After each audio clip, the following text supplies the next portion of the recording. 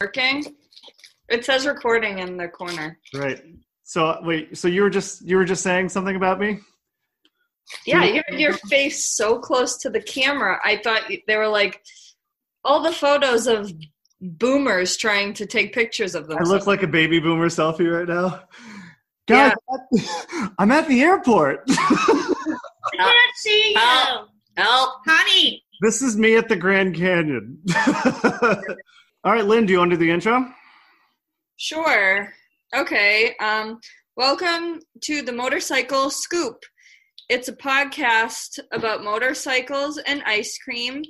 I'm here with Aubrey, and the person who I'm talking through satellite channels is Motorcycle Chris. Live from Providence. Yeah. Live from Providence and Winthrop. I like it. I like being over here because then you guys can't like hit me. So you're not with us? we like you over there too. I like that I can hit the mute button. I wouldn't say that out loud to us. I would. I know I'm technically not the meeting host, right? So I have no power here. Nope. I'm powerless. I'm at your beck and call. Yeah, that's not true, but it'd be cool. All right, guys. So today we're going to... We're on Zoom. We're Zooming. The Motorcycle Zoop. Ooh. Zoop? I would just say Zoom. Yeah, I'm gonna workshop that. Copyright that. All right. The Motorcycle Zoom. So John, my friend John recommended that at the top of the episode, I kind of do like a quick, okay, so today we're going to talk about segment. Does that sound good or no? Is he paying for this? No, I'm not talking about him, but I'm talking about the, we can invoice him if you want. Only if he pays. Yeah. All right, so today we're going to talk about, we're going to do a little greatest hits from as a solo. I guarantee whatever you're going to say is not one of my greatest hits. It's going to... We're going to do a little greatest hits of how Donald Trump's tariffs have affected the motorcycle industry as kind of a see you later. And then I have 2 Harley Davidson stories and an ice cream story for you, Lynn. I also have an ice cream story. We're going to do ice cream stories. Flipping the script. Yeah, you go first. Okay, I'll go first. We've learned how much Lynn doesn't like reading. Yeah, guys. So we are post-election, feeling pretty good about it. How about yourselves? I voted. Aubrey and I only ate pasta and cake for 2 days. We were really sick. I was like to the point I thought I was gonna puke every day. I felt awful. Yeah, we woke up Thursday or Friday morning and like both kind of looked at each other and we're like, we have to stop. It's like I need a nutrient. Pasta and cake really is the Batman and Robin of the culinary world, I think. We literally had cake for 3 meals with pasta. I had spaghetti for breakfast. I did a little stress eating that week. I ate cake for breakfast for multiple days. I'm proud of you. Thanks. This isn't a Talkspace session here. This is a podcast about motorcycles. Okay, go on. So I thought I'd do a little review of how Donald Trump's tariffs have actually affected the motorcycle industry and what some of the people in the motorcycle industry had to say about it at the time. So.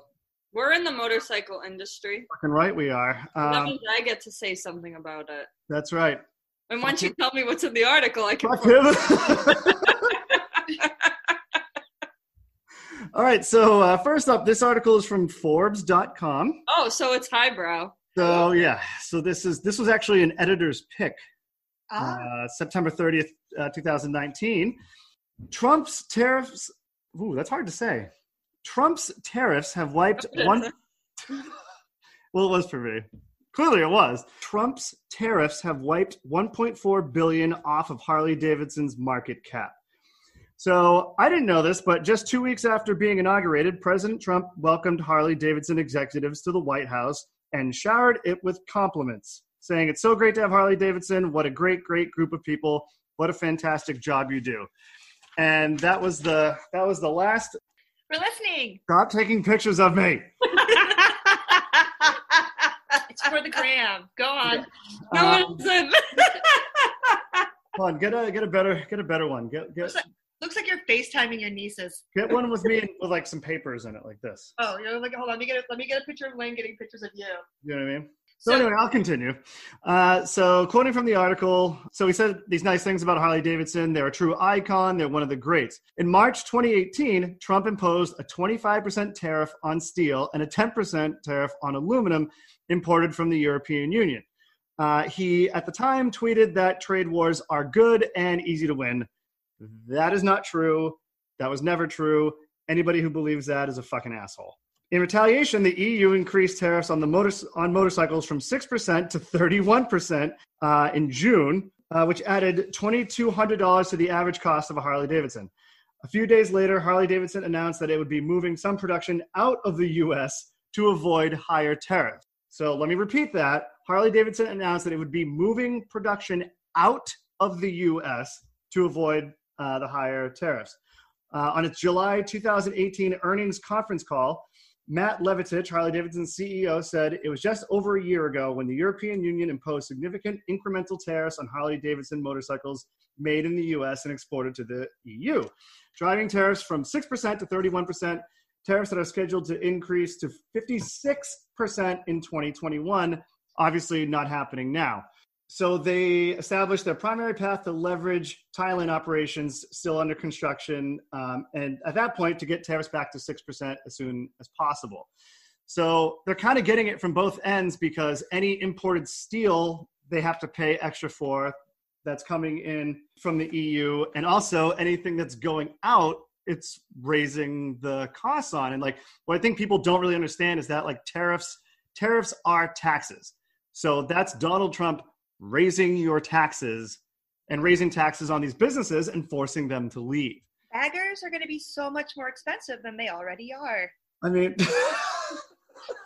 I know you really can't add another $2,200 on a $30,000 bagger. Sure you can. Sure you can. Just remortgage the house, sell a child, whatever. It's just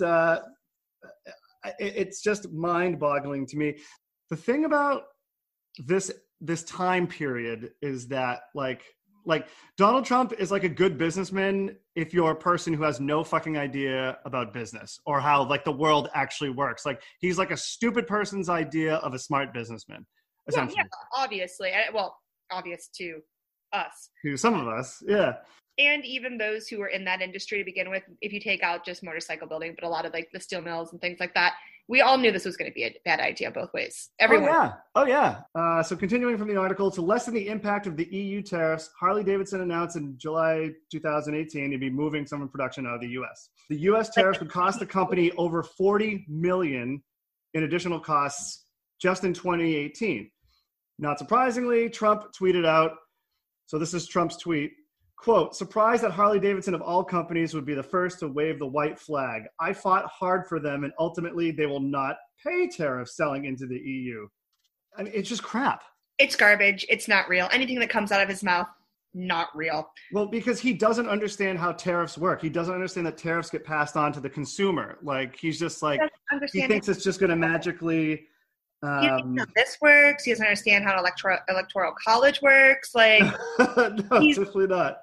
I mean, clearly our listeners know how we feel about him. But like, so going into this with like looking at the article, I don't understand how you can blame one motorcycle manufacturer for. Well, it's unsustainable. He essentially erased all their growth down to like 2012 levels. It said. Yeah, that's what shares are back down to 2012 levels. And I also have, so this article is from bizjournals.com. That's B-I-Z, Lynn. Biz. Because, I don't have time to type out business. And I'm a cool guy. So I'm a cool dad. So this is right around the time all that was happening, May 8th, 2019. Polaris CEO, Trump's threatened tariff hike would be catastrophic. Polaris Industries Incorporated CEO Scott Wine on Tuesday voiced alarm over the Trump administration's threat to further raise tariffs on Chinese products. Now, this is Chinese products, saying such a move would be downright catastrophic in terms of impact on the company and employees. Wine made the comments in an interview with CNBC, during which he said the White House's plan to boost tariffs on Chinese-made goods to 25% effective Friday, if a trade deal isn't reached, would cost Medina-based Polaris an additional $200 million, wiping out a third of its expected net income. Now, Wine also said Polaris would pursue an exemption for the company on tariffs imposed on its raw materials for ATVs, snowmobiles, boats, and motorcycles. So, two things here. One, you're fighting a trade war on two fronts with China and with the EU, and you're losing both of them, okay? First of all. And second of all, let's say like Polaris can get an exemption, and I believe that they did, and I think KTM got an exemption as well because there was a foreign motorcycle coming in tariff that was essentially going to be 100%, which means that we would be paying double for a Triumph Bonneville, like literally double, and we would have to pay that, and it's not sustainable. Now, big companies like Polaris and Harley Davidson could get exemptions from this, but like there are plenty of like smaller manufacturers that don't have an army of corporate lawyers that have been paying. KTM isn't even like a quote unquote small company, but they don't have the power that like the bigger companies. Well, I would say that they probably do, and I'd say that Harley Davidson does, but like my best friend is like the president and founder of a company, and they do manufacturing, and he doesn't have the kind of legal team that like Harley Davidson has or that Polaris has to be able to lobby the White House and get an exemption on something like this, you know? And so the products of the price of his products have gone up because of that, you know? Yeah, and my work prices, like, so I work at like a distributor of natural like ingredients, and cost of a bunch of our stuff has gone way up because yeah, like some of it almost doubled. So it happens to lots of other industries too, like outside of, you know, obviously the motorcycle industry. Well, I think it's obvious when something like this happens, no one's thinking about the small business or the small business owner or these companies that aren't, like you said, able to afford all these lawyers. Yeah. And I mean, he claims he is. All politicians claim they are. The small business is the lifeblood of the country. And like, while they should believe that, their actions obviously don't portray that thinking. You know what I mean? I mean, he said trade wars were good for the country and easy to win. And I haven't read one economist, like I've not read one economist that has said like, yeah, that makes sense. You know? When was this article written? So these were both written when it was all going on, which was last year, all throughout last year, actually beginning really in 2018 and all through last year. If we're going to talk about Polaris for a second. Polaris. You know what? It's my Midwest. Darling. Tomato. It's my Midwest accent. It's fine. Darling, we're gonna take the Polaris out around the grounds. We'll fight all of you. You got to live at Downton Abbey if you're gonna own a Polaris. It seems as of 2 hours ago, this article that was put up, the CEO Scott Wine of Polaris, he's leaving at the end of the year. Oh, is he really? Yep. Well, does it say where to apply? I mean, like Minnesota. I'll forward them your LinkedIn profile. All right, yeah. So that was, I'm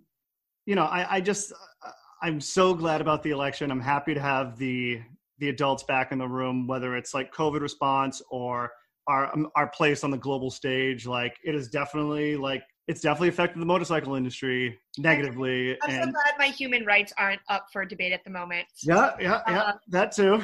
I think it's also like when we talk about stuff like that is I'm very excited to see the switch in power, but you know, it's still going to be a lot of garbage for the next 4 years. No, it's going to be a lot of garbage and a lot of bullshit, but like, you know, 700, I read on Forbes, 700 economists were like, please do not reelect Donald Trump. And 7 of them actually were Nobel Prize winners. And they were just like, he's chaotic. It's ineffective. This belligerent approach to other countries and to trade is not helpful for anybody. And your hair looks great. And so we're going to move on. Guess what? He lost. It's over. Does he know that? Has anyone told him yet? I think he's starting to come around to it. All right. So in Harley Davidson news, this is from Reuters.com. Dealers in India consider legal action against Harley Davidson. Now, quoting from the article, dealers in India for Harley Davidson said on Tuesday they are exploring legal action against the iconic American motorcycle brand after it effectively exited the market as part of a broader restructuring plan. So they're pulling everything out. They're pulling their sales and they're pulling their manufacturing as well. Yeah, but what about their Bejeweled t-shirts? Are they taking those with them? What about the bandanas? Hopefully those will stay. So the U.S. company said in September it would discontinue its sales and manufacturing operations in India after a decade of struggling to gain a foothold. This is curious because India's, and this is quoted from the article, India is one of the world's largest motorbike and scooter markets, but the bulk of sales come from low-end commuter models. You know what I mean? Yeah, Royal Enfield.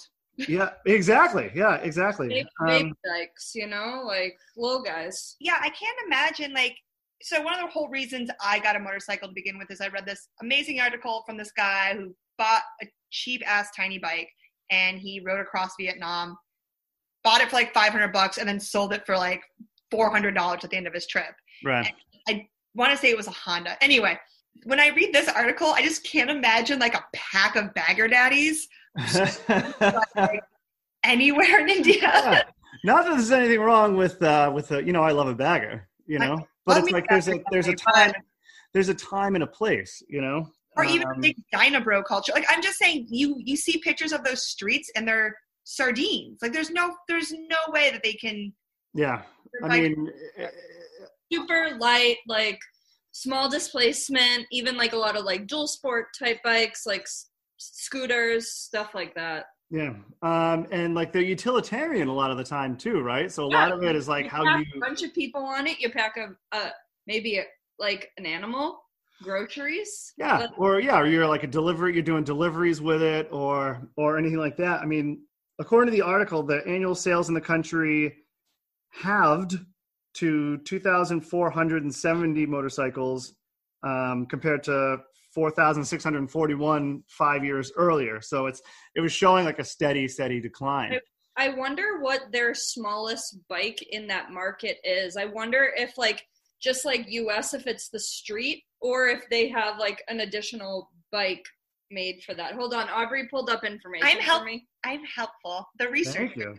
So pulling up the Harley Davidson bikes, this was listed, I'm not sure when, but on zigwheels.com. The Harley Street, the 750. So not even the 500, the 750. The 883, the Fat Boy, and the 48 Street Rod, 1,200. Right, so that's the smallest displacement you could get in India. So it's either they're both 750 cc's is the smallest for India, which is not. That's crazy. That's not realistic. That is not realistic at all. I wish my bike was 750. Yeah, that's not realistic at all for the environment. And if they're, I'm sure they came in with we're Harley Davidson and this is a premier brand and we're going to sell this to rich businessmen. Yeah. They'd be dumb. A lot of the other motorcycle companies, partner with another company to make a smaller bike for those markets. And it's just dumb. So they did, they had a distribution deal with India's Hero Motocorp. So we just... Oh, I'm sorry. Okay, so they pulled out and then they announced that they were pulling out in September, and then a month later it entered a distribution deal with India's Hero Motocorp, which will also develop motorcycles to be sold under the Harley Davidson brand. So it sounds like they're pulling out of the manufacturing and they're fucking the dealers, and then they're going to partner with Hero and make the smaller displacement motorcycles. I mean, that makes more... So, go ahead, Liv, you want to so, this? It makes more sense, but they're fucking the dealers. That's how much the street, stock 750 street model goes for in India.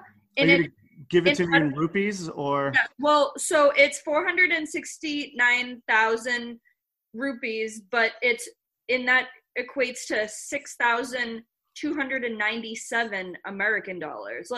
That's a luxury item for there. That's ridiculous. Yeah, I mean, I know that's how they're trying to pitch it, but it's so the people who are really getting hurt are the ones who are setting up Harley Davidson dealerships. So according to Reuters, it typically costs between 50 million and 80 million rupees to set up a Harley Davidson dealership. Now that's about 670,000 to 1 million.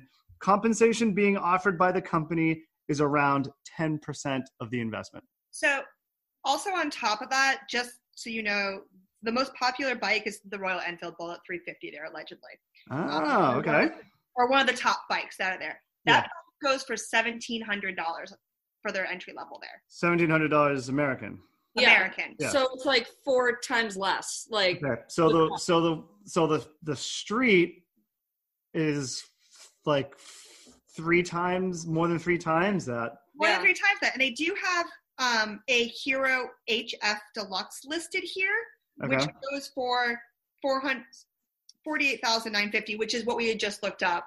Right. And that's very similar to the Harley. So I don't know who they're going to even try to compete. Let me click on this. But again, you can't go into an industry where the average bike costs, let's say, $2,500 and go, here's our cheapest model at $6,500 with nothing. And the most popular bike costs $1,700, and you're going into a place, you're telling them that you're a premier brand. And that's their lowest end bike. They're still offering like higher end models, like whether it's Sportsters, like was it like a Road King or a Fat Boy or something? Like the street is also their lowest end, and then to be like, oh, that's already super, super expensive. Don't even look at the ones who are more expensive. And also there's no, I mean, is there a Harley culture in India that can sustain these kind of numbers? Culture everywhere. I just don't know if people care about that brand enough to be like competing that much. Also looking at the Hero HF, the Hero bikes there, they list them, the Hero HF Deluxe prices. These are very low CC bikes, under 100. They look at 100 CCs each, and those start at, it looks like when I convert the price over to roughly about $675 per bike. Wow. So if anything, I am interested to see what Harley does with this company and what they come up with to try to compete with bikes under $3,000. It's going to have to be it's a smart move, and it might have been the one that they should have done in the beginning, is to find a company that already has a sales and distribution network, brand it Harley Davidson. They were probably cocky and thought that they can just go in on their name alone and be like, don't worry, everybody, we'll be successful with what we have in these countries. And I think they're also, this is poor countries that can't afford your $7,000 cheap. I think there is base blowback too. Like I think that there's probably like a Harley culture here that would be like, that's not a Harley Davidson. Like, what are they doing? And now I think they're just going to. The average Harley fan in America knows what the hell is going on in India. That's a fair point. That's a fair point. But like they always figure this shit out because it's like red meat for them. Like when Budweiser got sold to some like company in like Switzerland or something like that, everybody was like, it's not even American owned anymore. Like this is bullshit. I'm drinking Coors. I know that you don't live with us and don't know what goes on. Thank God. I say a prayer every day, thanking him. So I have forced Aubrey to watch so much 90 Day Fiancé, and I'm not even mad. But there's a couple on. The guy he's from India, and the woman moved over there. Jenny. Yeah.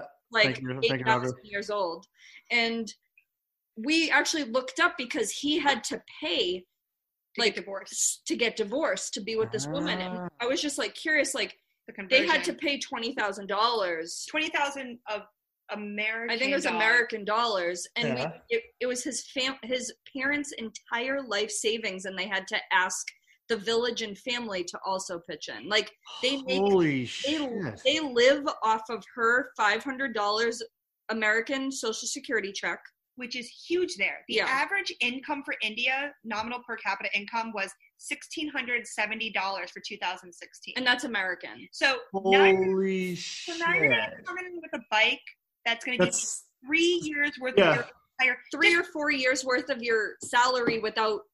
That's just the salary. That's like me buying a bagger, but still, like... Wow. So the village is getting a return on their investment because she's probably funding all sorts of projects and. Well, no, he doesn't work, but we. That's another podcast. Yeah, but I'm just saying, like, we have. If I ever asked my parents for $20,000 to get a divorce, they'd be like, the equivalent of $1.3 million in the U.S. It was the equivalent, okay. 20,000 for them. For them, it was like 20,000 American dollars converted to like over $1 million there. My dad's no longer with us, but he would be, well, nope, you're staying with her. Like, enjoy life in hell. But I'm just saying, like, recently we actually looked up, like, how much money people are making in India. How much? Yeah. Like, that's crazy. It's like in the past week we've looked this up. So it's interesting that this actually came up as. I'm happy that this 90-day fiance anecdote was able to put my motorcycle story in better perspective. I have always tried to sprinkle in my trash TV throughout the podcast. Thank you for it. You cut it out, but. I don't cut it out. It was in last time. I do try. We did a deep dive a couple episodes, I feel like. I just think it's interesting because so many of these countries on the shows, like, it's mainly countries where people ride motorcycles as their primary, like, transportation. Like, no one has cars. Oh, that's why you watch the show? Yes. And fuck the both of you. But yeah, I think I'm really interested to see if this forces Harley to come up with a really small, cheap, weird model through this HF company. Yeah, I think that's exactly what they're going to do, but I think they're going to go through Hero and they're going to use so that actually kind of brings me to my next story. Up on all the people who had dealerships in the process because they were so cocky the first time around. Yeah, 10% of their investment if you open a Harley dealership in India. That's just it is criminal and they should sue. All right. So that's kind of a good segue to my next story. Harley Davidson's Serial 1 details new e-bikes with specs, prices, and a cool surprise. So Harley Davidson. Is this an electric bike or a bicycle? This is an electric bicycle. Oh, this is lame. I don't care. You can still talk about it because you've done the research, but I don't. But it's the same. Well, research we'll put in quotes. Okay. But similar to I think what we were just talking about, like with Hero, like Harley Davidson didn't make this bike, somebody else did, and Harley Davidson is putting it out and putting their branding on it. Mongoose. So they're literally just slapping a label on it, saying it's theirs. Yeah, well, it was the same thing with the Triumph too. And Triumph didn't like make that bike. It looks cute. I don't like bicycles. I don't either. I prefer to keep my exercise and my recreation time separate. A few tech details first, according to the article, which is from bicycle.com, stuff.com, biz. Where the fuck is this from? bizjeeves.com. The one I pulled up is on theverge.com. Hold on. Receipts, Christopher. I think this is Forbes.com because they mentioned Forbes. Yeah, this is Forbes. I just printed it out today. I know this is Forbes. All right. What's your favorite go-to site? Yeah, so this is from Forbes.com. A few tech details first. All of the Serial 1 bikes follow the form factor of the prototypes that were shown over a year ago. They feature aluminum construction, a Brose, that's B-R-O-S-E, not like bros. B-R-O-Z. Bro. Yeah, they should do a name change. Mid-mount 250-watt motor, in-frame batteries, and Gates Kevlar belt drive.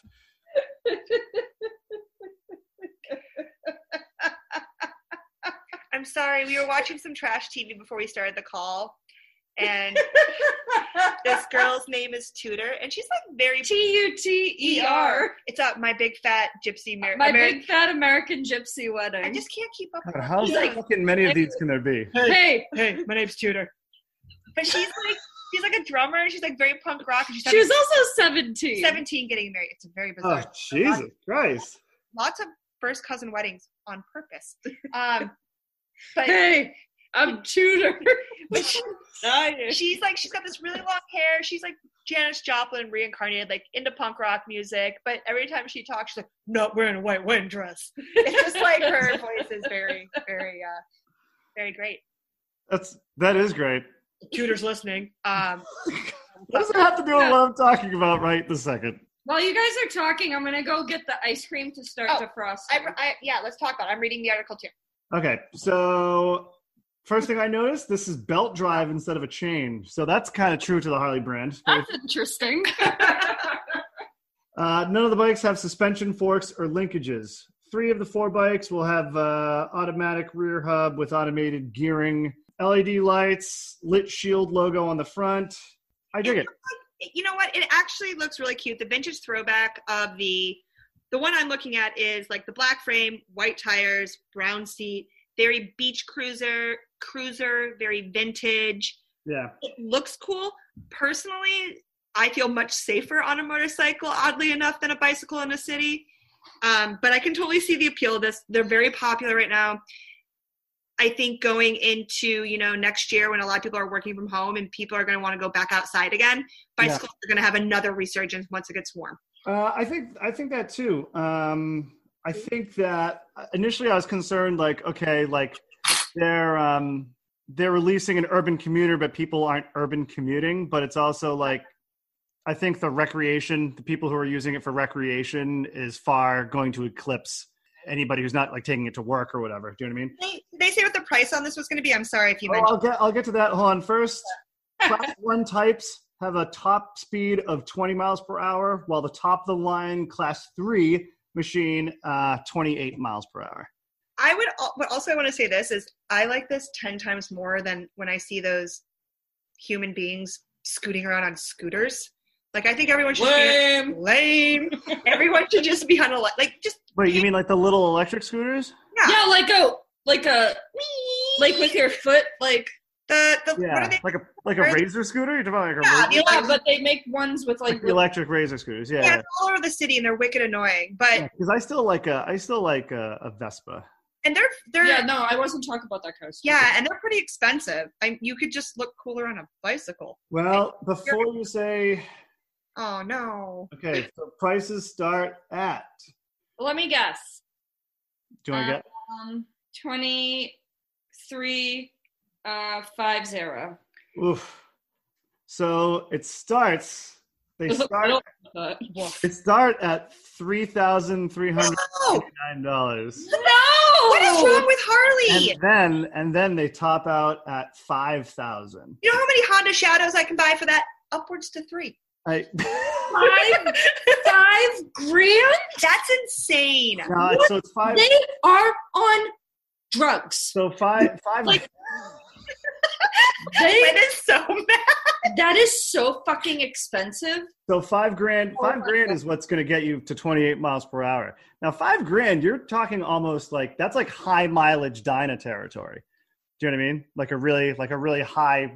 That's been crashed or something like that. You're talking about $5 grand. $5,000 for an electric bike.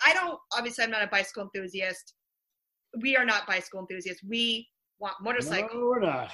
But I couldn't imagine somebody who's super into bikes being like, you know what, I want a $5,000 Harley electric bicycle they've never made before and have nothing to do with. I don't know. I'm a little concerned because the Triumph bikes, anecdotally, at all the dealerships that I do work with, did not sell well at all. Yeah, no shit. It's a bicycle. At the because if you're a motorcycle enthusiast, that crossover may not go, and if you're an electric bike enthusiast, you might not this one because it might not be as good as some of the other ones. If I'm a bicycle person, I'm not going to buy my bicycle at the motorcycle dealership. Maybe an Apple store. I do like that one of them is called the Mosh. I don't like that. Yes, you do. I know you do. I am so offended by that. I hate that. You knew the second you said that she was going to hate that comment. You knew it. And you said it, and then you looked at us. We see Lynn's face. Yeah, I saw. I said it, and I just looked directly at Lynn and waited. Yeah, she's so pissed. So again, this is a business decision that makes no sense in the motorcycle world. When people can't even afford their motorcycles, let's make a bicycle that they can't afford. The thing is that groceries. The thing is that they're just coming out with it now, right at the end of the season, where Triumph may not have had a great season with their electric bike. You know what? I really see want final numbers for November and December in New England. That's when I want a bicycle. Put my snow tires on that bad boy. And I get it. You people are well, I can ride my bicycle all day in Florida. What do you freaking do? But yeah, that's the thing. You go to you're in Florida. You hop on your e-bike. You go to the Rite Aid. hop back on. You go to another Rite Aid. Publix. Go on. Then you go to Publix. Yeah. Then you go to Publix and you hang, and then you go home. It blows my mind that we have these billion-dollar companies that are losing money and can't get riders and can't do this and that. And then they're trying to come up, I don't want to say reinventing the wheel because bicycles, whatever, but it doesn't make sense to me. Come out with a $2,000 motorcycle that everybody and their mom's going to buy instead. Yeah, well, I mean, they're not going to come out with like a $2,000 motorcycle because they came to come out with a $2,000 bicycle. But like, I like that they're making moves. I like that they're thinking outside of the box. But lame. I mean, it's way too expensive. It's way too expensive, I think. Yeah. You got some ice cream? We're going to do the article? Or I want to read my ice cream article. Lynn's going to read the article. Okay. Which one are we doing? Yeah, do that one. Just in yeah, time for the holiday. Okay, so this is like a holiday-inspired article. Ooh. So, it says... Wait, which holiday? Thanksgiving. Oh. Oh. Ooh. Ooh. It says, Baskin-Robbins turkey ice cream cake is the ultimate Thanksgiving showstopper. And this is... Okay. It says, ourcommunitynow.com. All right, so is it turkey flavored? Turkey. It looks like a turkey. If it tastes like a turkey. No. Oh, it looks you like actually pick the flavor that you want it with. They make it at Baskin-Robbins. Like, you have to order one. They put it in a mold. They will do it to the flavor that you said. It says, there are many things to love about Thanksgiving. The turkey, the gravy, the mashed potatoes. But the dessert is what makes our hearts sing. There is no universe where we could tire of pumpkin or pecan pie. I can't eat that. I'm allergic. Yeah. But we also know traditions need a shake-up now and then. Everyone loves ice cream, which is true. We base a podcast around it. That's true. Baskin-Robbins has a treat made to impress this holiday season, the turkey ice cream cake. All right, so it's just an ice cream cake in the shape of a turkey? Yeah, so it I says... was picturing like they would dust some of that like ramen bouillon, that turkey flavoring. It's on chicken it. Flavor. But it says... turkey too, don't it they? says, it's a bird flavor. It's a foul. Don't foul my recommendation. So the drumsticks... Most foul. The drumsticks are sugar cones, and it's coated in a caramel praline glaze. I don't know if I can eat that. Praline has. I don't think you can. Has nuts. Well, guess Baskin-Robbins is back on my shit list. Oh, they were only offered for a brief duration. And then they like pipe the sides so it has like the illusion. We'll post a picture of it. Yeah. It's pretty cool, and you can pick your flavor of ice cream. The chain suggests that you pick something like pumpkin pie or eggnog, but you are welcome to pick any of their flavors that you want. Yeah, I'm sure there's like I think that's cranberry. kind of cool. It's interesting. It looks like a little turkey. Watch the video of her cutting it up. It's very bizarre. Okay. Yeah, we can post that. All right, do you guys have an ice cream that you're going to do? Yes, so I got an ice cream. I'm sad that you're not here to eat it because one of my favorite parts of picking an ice cream is thinking, Chris probably won't like this. I'll have to start mailing it to you like the week before. Yeah, a lot of this podcast is really just trolling my idiosyncratic ice cream palate. I like vanilla, Chris. Yeah, Aubrey likes vanilla. Thanks, I don't know. Does it have to? I'm still going to show you it on the screen and I still want you to try to guess it. Yeah. Let me see. Get it up there. I also like that she hides them in the freezer from me. And I'm a good girl and I don't look at them. Wait, should I if you hold it up to the screen and I have a spoon, will it look like I'm eating it? It won't, because people aren't that dumb. Or are they? Okay. Ooh. All right, that's definitely I'm going to say that's a cookies and cream. There's definitely a chocolate core, I would say, or at the very least a vein. Ugh, the word vein in ice cream, I dislike. You should take a picture of me showing it to Chris, because then we can prove that I tried to involve him. Okay. Right. So what did you guess? Cookies. I'm going to say it's a cookies and cream with like a chocolate fudge situation. Can I smell it? Yeah, but you'll know what it is. No, not cookies and cream. Not cookies. Yeah, cookies and cream. Okay, so I think I can guess this because it's peppermint. peppermint, and chocolate. I'm going to go, because now I think I have an idea. Mint chocolate? Like a hot cocoa, hot chocolate peppermint. How can it be hot, Aubrey? Hot chocolate. I'm not there. I'm not there, but I know it's not hot. Cold chocolate, ice cream. Oh, the powder. Yeah. Okay. Maybe a malt. I'm going to change my guess to malt. A little malted, but it's definitely chocolate and peppermint. Yeah. Okay. Spoon time. She knows I hate mint ice cream. I don't like mint either. It reminds me of brushing my teeth and then trying to eat something after I've brushed my teeth. I burned myself so many times in my life. So this is actually colors. This is a swirl. Yeah, like. Can you see the color difference? Can you see that one ice cream is like swirled with another? So it's two different ice creams. You've uncovered some. Oh, thank you. Something within. It's definitely like a light pink with a cookies and cream chocolatey. Light pink. It's definitely a pink. It's the peppermint. I can tell by smelling it. But here, hold your spoons up there, dipshits. You say that like we don't care. I, on the other hand, will eat any ice cream at any time because I'm a human garbage disposal. So, Aubrey, I'm still going to keep it hidden until she guesses. Oh my God, I almost choked on that. It tastes like a Girl Scout Thin Mint. It does. Ooh. So it's definitely chocolate, peppermint. I love peppermint ice cream. It's actually one of my favorite, I'm more of a Samoa guy myself, although I think can't they should call them that anymore. There's called Samoas in some places. Is that a cultural appropriation issue? Yeah, I don't know. Or caramel delight. It depends on the market that you buy it in. Some of them are still called Samoas, and some no way. Some of them are still called Samoas? Yeah. Probably in the South. Okay, so don't at me. Are you standing by your guess still? I'm gonna go with I'm gonna go with like peppermint hot chocolate or something. Okay. Why do they call them Samoa? Oh, because of the coconut, maybe? I assume because of the tropical, and that was the most. So this is Trader Joe's Candy Cane JoJo's. Oh.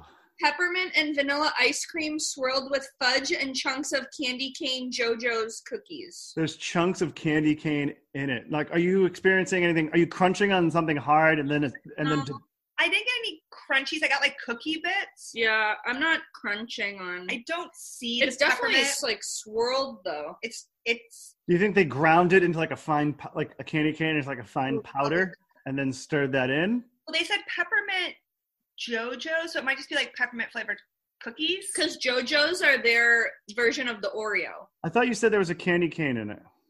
It says Candy Cane JoJo's ice cream, peppermint and vanilla ice cream swirled with fudge and chunks of Candy Cane JoJo's cookies. Oh, so, chunks of Candy Cane JoJo's cookies. I think the Candy Cane JoJo's are their version of the Thin Mints or Oreos. Okay. Yeah. Okay. And then I didn't hear the second part because I.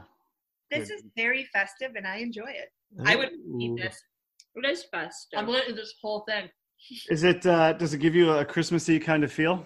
It does. Yeah. Absolutely. It does give me a Christmassy vibe. Is it? Is the mint not overpowering? No. Okay. Because I think that's my problem with a lot of mint ice cream is that it's like mint ice cream. Do you know what I mean? And not like, oh, this is a candy cane that's part of like a cookie, and we crumbled that up, and then we put it in this other stuff. You know what I mean? Breyers makes my favorite, where it's like vanilla with white ice cream, vanilla ice cream. Yeah. Peppermint. I get that. Yeah. White ice cream. Vanilla, white vanilla. Every white man. Give me some of that white ice cream. Aw, I'm done. Ridiculous. But I think Breyers makes my favorite, where it's really subtle, and that's the type that I would buy and put into hot chocolate. Oh, yeah. Now, could you see making like a frap? Yeah, could you frap this, Aubrey? Would you put a little bourbon in there, or like a Bailey's? I mean, I'd put bourbon in anything, but yeah. Oh yeah, we could definitely make some really great boozy holiday themed drinks with something like this. Okay. And I know that in the wintertime, Haagen-Dazs makes this amazing Irish cream ice cream that I adore. Okay. The fudge swirl is very not heavy. No. You guys gonna finish the whole thing tonight, you think, or? I'm gonna go sit in the tub with it alone. I just got a crunch, so I wonder. It's too real. I wonder if the cream. Because that is what I know. That's what you're gonna actually do. I wonder if the cream in the cookies has candy cane pieces in it because I got like a crunch. There's definitely some crunch. The cookies aren't overly mushy, which I like. It's good. I like it. I don't hate it, and I don't really like minty ice cream, but I don't hate it. So I guess that's probably a good review from me on it. All right. Hit me with a review, rating, a score. I'm gonna give it. Score it. I'm gonna give it 4, and I'm saying this because if I go back to Trader Joe's and they have this, I would buy it again. Whoa. Okay. Repeat customer. 4. Trader Joe's, like, their ice cream is affordable. That also. Yeah. So it's like, even if I didn't like this, I wouldn't buy it. Well, no, I'm not pissed that I spent. It was like $3 or $4 at the most. I think it was like $2.99, which is very affordable for ice cream. I will tell you that since moving to Providence, the only mail we get is circulars. And we sat here today and read the Stop and Shop one, and literally she talked about how what was on sale? Haagen-Dazs. Haagen-Dazs was on sale, and then it had like a virtual coupon, and we both went, ooh. I was like, that's cute. I'm like, we're turning into old ladies. Yeah. I don't hate this. I don't know. I think if I was doing something holiday-y, I would maybe buy it again. Yeah. But I normally don't love minty ice cream. The chocolate, the cookies and cream almost aspect of it really makes it better. Yeah. Wait, what was your rating again? I'm going to do 4. What was yours? I think like in between like a 2.75 and 3. Okay. I mean, I don't like minty ice cream, and the fact that I would eat this again or potentially buy it again. Yeah, that puts you at the 2 point. Yeah. No. I think it's a good rating from me for this type of ice cream. The fact that you've taken more than 2 or 3 bites is a good sign that this won't just sit in our freezer. I think it's pretty good. So we'll post pictures of this on Instagram so you can see what it looks like. Thankfully with Trader Joe's they don't have a ton of ice cream options, so you'll know what it is. It has like a striped container, and it's a cute container. Yeah, tell everybody about the podcast, rate, review, subscribe. Thank you for listening. And we got a great holiday offering, ice cream offering for the future. Yeah, or you can like go get that turkey ice cream cake. Yeah, celebrate responsibly with a small group and eat this ice cream. Yep, that's why we're doing this on Zoom, because shit's getting bad again. So bad again, and I don't feel like driving. Wear a mask. Be safe. All right, we'll see you soon. Bye, guys. Bye.